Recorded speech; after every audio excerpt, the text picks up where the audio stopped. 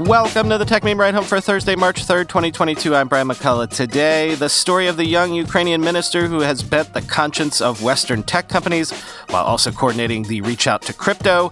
Is regulation coming for NFTs? Epic Games acquires Bandcamp. Amazon pulls back from its IRL retail experiments, and a big update on the return to the Office Watch. Here's what you missed today in the world of tech.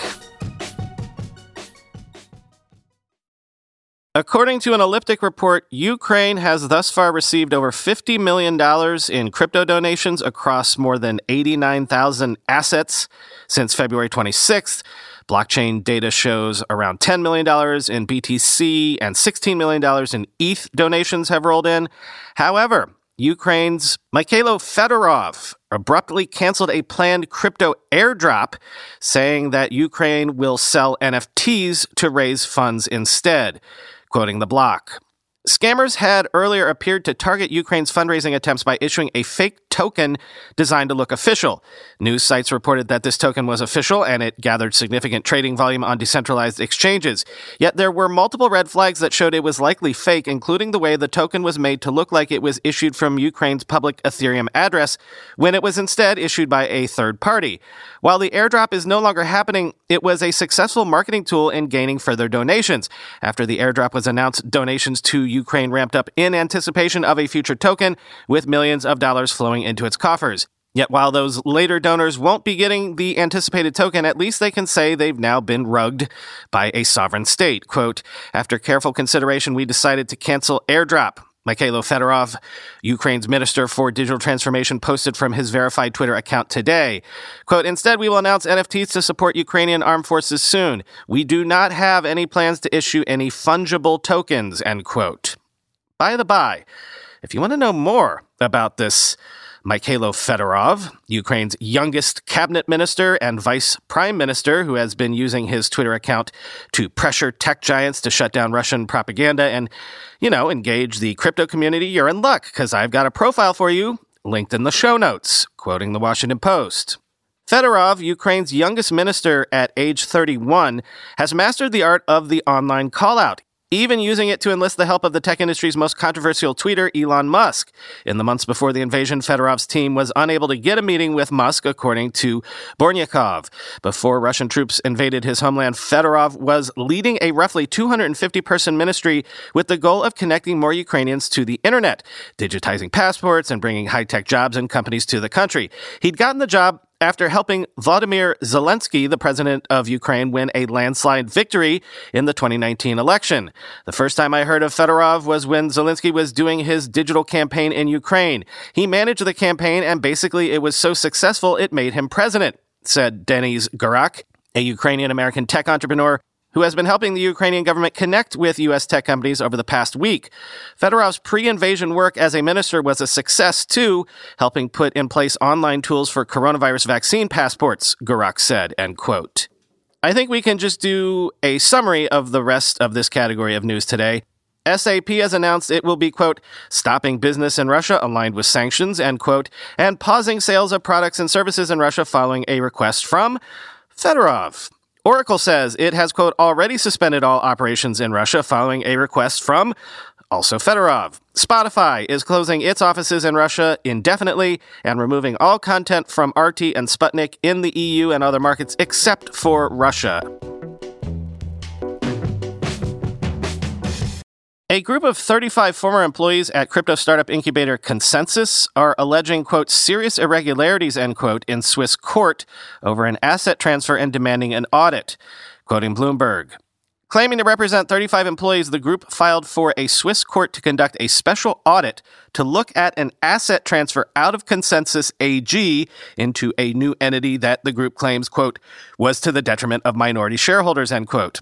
Founded by Ethereum co-creator Joseph Lubin, Consensus countered that the property transfer was valued fairly and that the business environment has changed dramatically since the spin-out in mid-2020, so the assets later ended up having a higher valuation.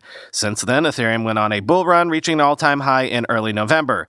Consensus Mesh, the property in question, focuses on incubation and startup investments and has a portfolio of more than 150 companies, according to its website. It also manages a portfolio of equity and tokens and does its own research and development, end quote.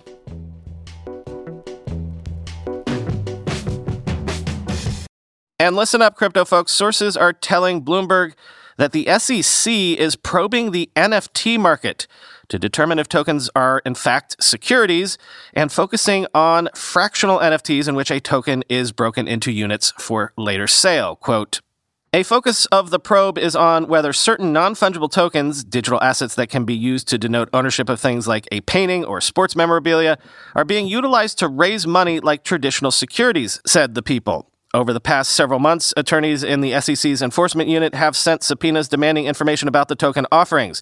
As part of its review, the SEC is seeking information on so-called fractional NFTs, which involve breaking down the assets into units that can easily be bought and sold, said the people who asked not to be named as the probe hasn't been disclosed publicly. About $44 billion worth of crypto was sent to smart contracts on the Ethereum blockchain tied to NFTs during 2021, up from a mere $106 million the year before, according to data from Chainalysis. As the market has boomed, some NFT marketplaces have taken steps to remove projects that might put them in regulators' crosshairs, such as those that offer royalties or that involve raising funds for a business. A key legal question is whether digital assets, including NFTs, are securities and therefore subject to the same rules as stocks. While the SEC has said that many tokens fall under its purview, some crypto enthusiasts argue regulations meant to police the equity markets shouldn't also apply to virtual currencies, end quote. Now, as ever with crypto, I don't particularly have deep insights into this, but I will share with you something a really smart person told me about NFTs a while ago. This person said it is far more likely that burdensome regulation will come down on NFTs rather than the broader crypto markets, at least in the near term, for the simple reason that regulators look at crypto, again, broadly crypto, and are intrigued. They see digital and possibly blockchains as the future of money, and so they want to learn what they can. They believe that markets, in this case, are a viable experimental lab environment that will allow useful innovation to rise to the fore, so they are somewhat reticent to be heavy-handed with regulation. But, this person told me, regulators see NFTs as, well, basically baubles, pure speculation. Whether or not this is true, I cannot say, but I was reminded of that conversation by this tweet from Dar Obasanjo, quote, the SEC is investigating whether certain non-fungible tokens are being utilized to raise money like traditional securities. LOL. That's the point of utility tokens and governance tokens like Looks and Lens. Hard to see the SEC saying they're not actually securities, end quote.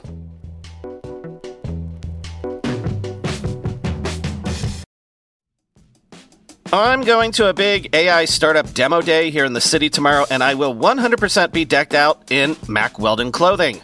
Why? Well, Mack Weldon makes timeless apparel with modern performance fabrics for guys who want to look and feel sharp without sacrificing comfort.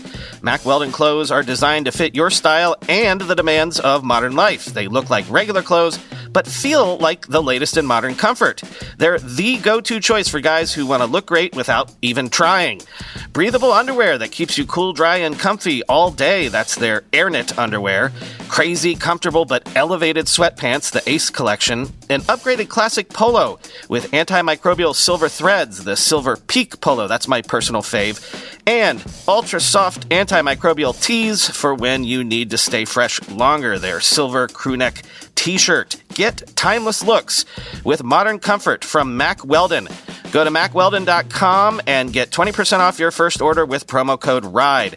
That's MackWeldon.com, promo code RIDE. In 2023, just 10 vulnerabilities accounted for over half of the incidents responded to by our sponsors today, Arctic Wolf Incident Response. Wouldn't you love to know how to take these vulnerabilities off the table and make life more difficult for cybercriminals? That's just one of the essential insights you'll find inside the Arctic Wolf Labs 2024 Threats Report. Authored by their elite team of security researchers, data scientists, and security development engineers, and backed by the data gained from trillions of weekly observations within thousands of unique environments, this report offers expert analysis into attack types, root causes, top vulnerabilities, TTPs, and more. Discover the attack vectors behind nearly half of all successful cybercrimes, why ransom demands climbed 20% from 2023, and find out why 2024 will be an especially volatile year for cybersecurity. Learn more and get your copy now at arcticwolf.com/techmeme. That's arcticwolf.com/techmeme. Epic Games has acquired Bandcamp, which will continue operating as a standalone marketplace and music community.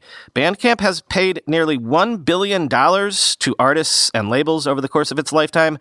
Quoting Variety, Bandcamp will play an, quote, important role in Epic's vision to build out a creator marketplace ecosystem for content, technology, games, art, music, and more, the games company said. According to Bandcamp, under its revenue model, artists receive net an average of 82% of every sale. Under Epic Games' ownership, Bandcamp will operate as a standalone marketplace and music community, and it will continue to be led by CEO and co-founder Ethan Diamond.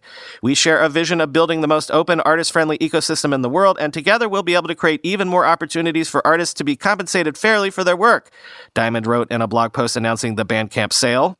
Bandcamp is working with Epic to expand internationally and to build on other fronts, including its album pages, mobile apps, merchandise tools, payment system, and search and discovery features, according to Diamond. Epic and Bandcamp are also working together on newer initiatives like Bandcamp's vinyl pressing and live streaming services, end quote. Yes, newer initiatives. Does anyone else get the idea that this could be a move to get into NFTs on Epic's part? As Will Aramis joked on Twitter, I guess they'll need music in the metaverse, right?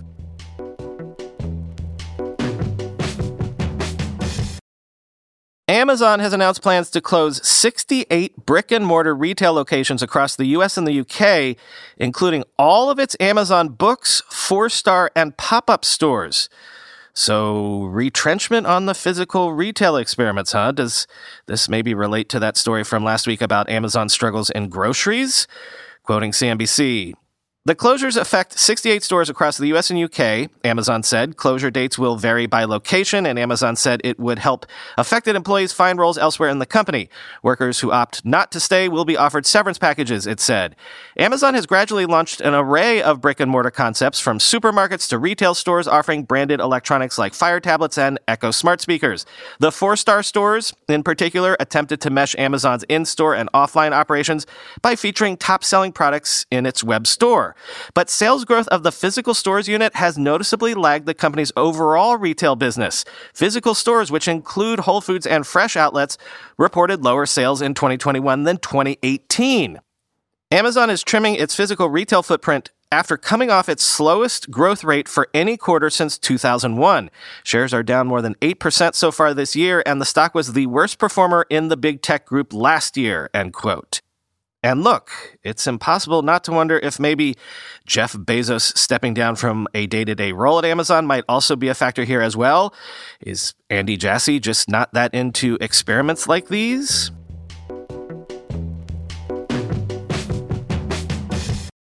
By the way, I'd be remiss if I didn't tell you to mark your calendars, because Apple has indeed announced a digital-only event dubbed Peak Performance, spelled P-E-E-K Performance, to be held on March 8th at 10 a.m. PT, which is 1 p.m. Eastern Time, so this coming up Tuesday. Mac Rumors reminds us of what we can expect from this event. Quote, Apple is expected to announce the next generation version of the iPhone SE, a revamped iPad Air, and at least one Mac with an Apple Silicon chip, which could be the Mac Mini, the 13-inch MacBook Pro, or both. The third-generation iPhone SE will look similar to the second-generation model available now, and no design changes are expected. It will continue to feature thick bezels and a Touch ID home button, but it will include an updated A-series chip like the A15 and faster 5G connectivity. Apple analyst Ming-Chi Kuo has said it will be Apple's most affordable 5G iPhone. Apple isn't going to make any design changes to the next-generation iPad Air either, but it too will get a faster chip and 5G connectivity. It could also be updated with a new FaceTime camera that supports Center Stage, the feature that keeps you in frame even as you move around the room. As for Macs, Apple is rumored to be planning to release a higher-end version of the Mac Mini with an overhauled design and M1 Pro and M1 Max chips. The new Mac Mini will replace the current Intel Mac Mini options, and it could come at Apple's March event. The final device rumored for March 8th is an updated version of the 13-inch MacBook Pro, which is said to be equipped with an M2 chip, the successor to the M1 chip.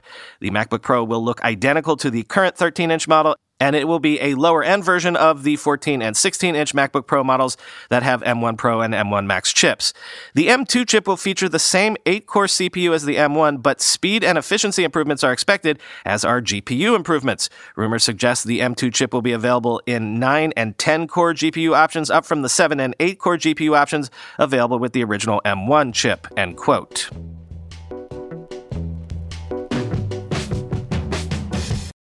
Finally today, from the Return to the Office Watch, Google has apparently told staff in the Bay Area and other U.S. locations to return to physical offices 3 days a week starting on April 4th in a shift to a hybrid work model. Quoting CNBC. It's been a long and challenging 2 years since the vast majority of our people started working from home, wrote John Casey, Google's vice president of global benefits, in an email to employees that was viewed by CNBC. But the advances in prevention and treatment, the steady decline in cases that we continue to see, and the improved safety measures we have implemented across our Bay Area sites now mean we can officially begin the transition to the hybrid work week, end quote. Casey said other offices in the U.S. and elsewhere will begin to return based on local conditions. Google said it expects most workers to come into the office 3 days a week and have 2 days of remote work. The note from Casey included previously reported guidance such as dropping the mask mandate and testing mandates for fully vaccinated employees, as well as the reopening of amenities such as cafes, restaurants, massages, and shuttles. Employees entering physical workspaces must still either be fully vaccinated or have an approved accommodation.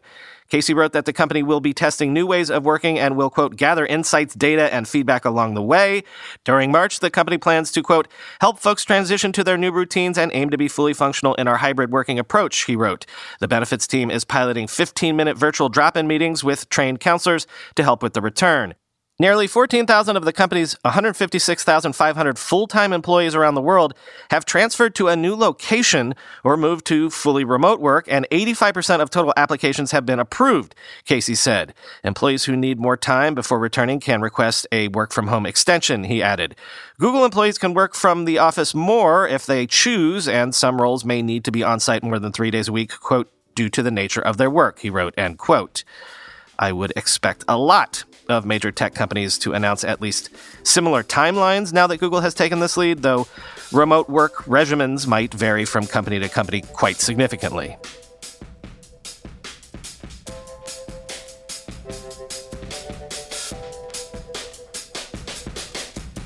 Nothing for you today. Got a super busy afternoon. Talk to you tomorrow.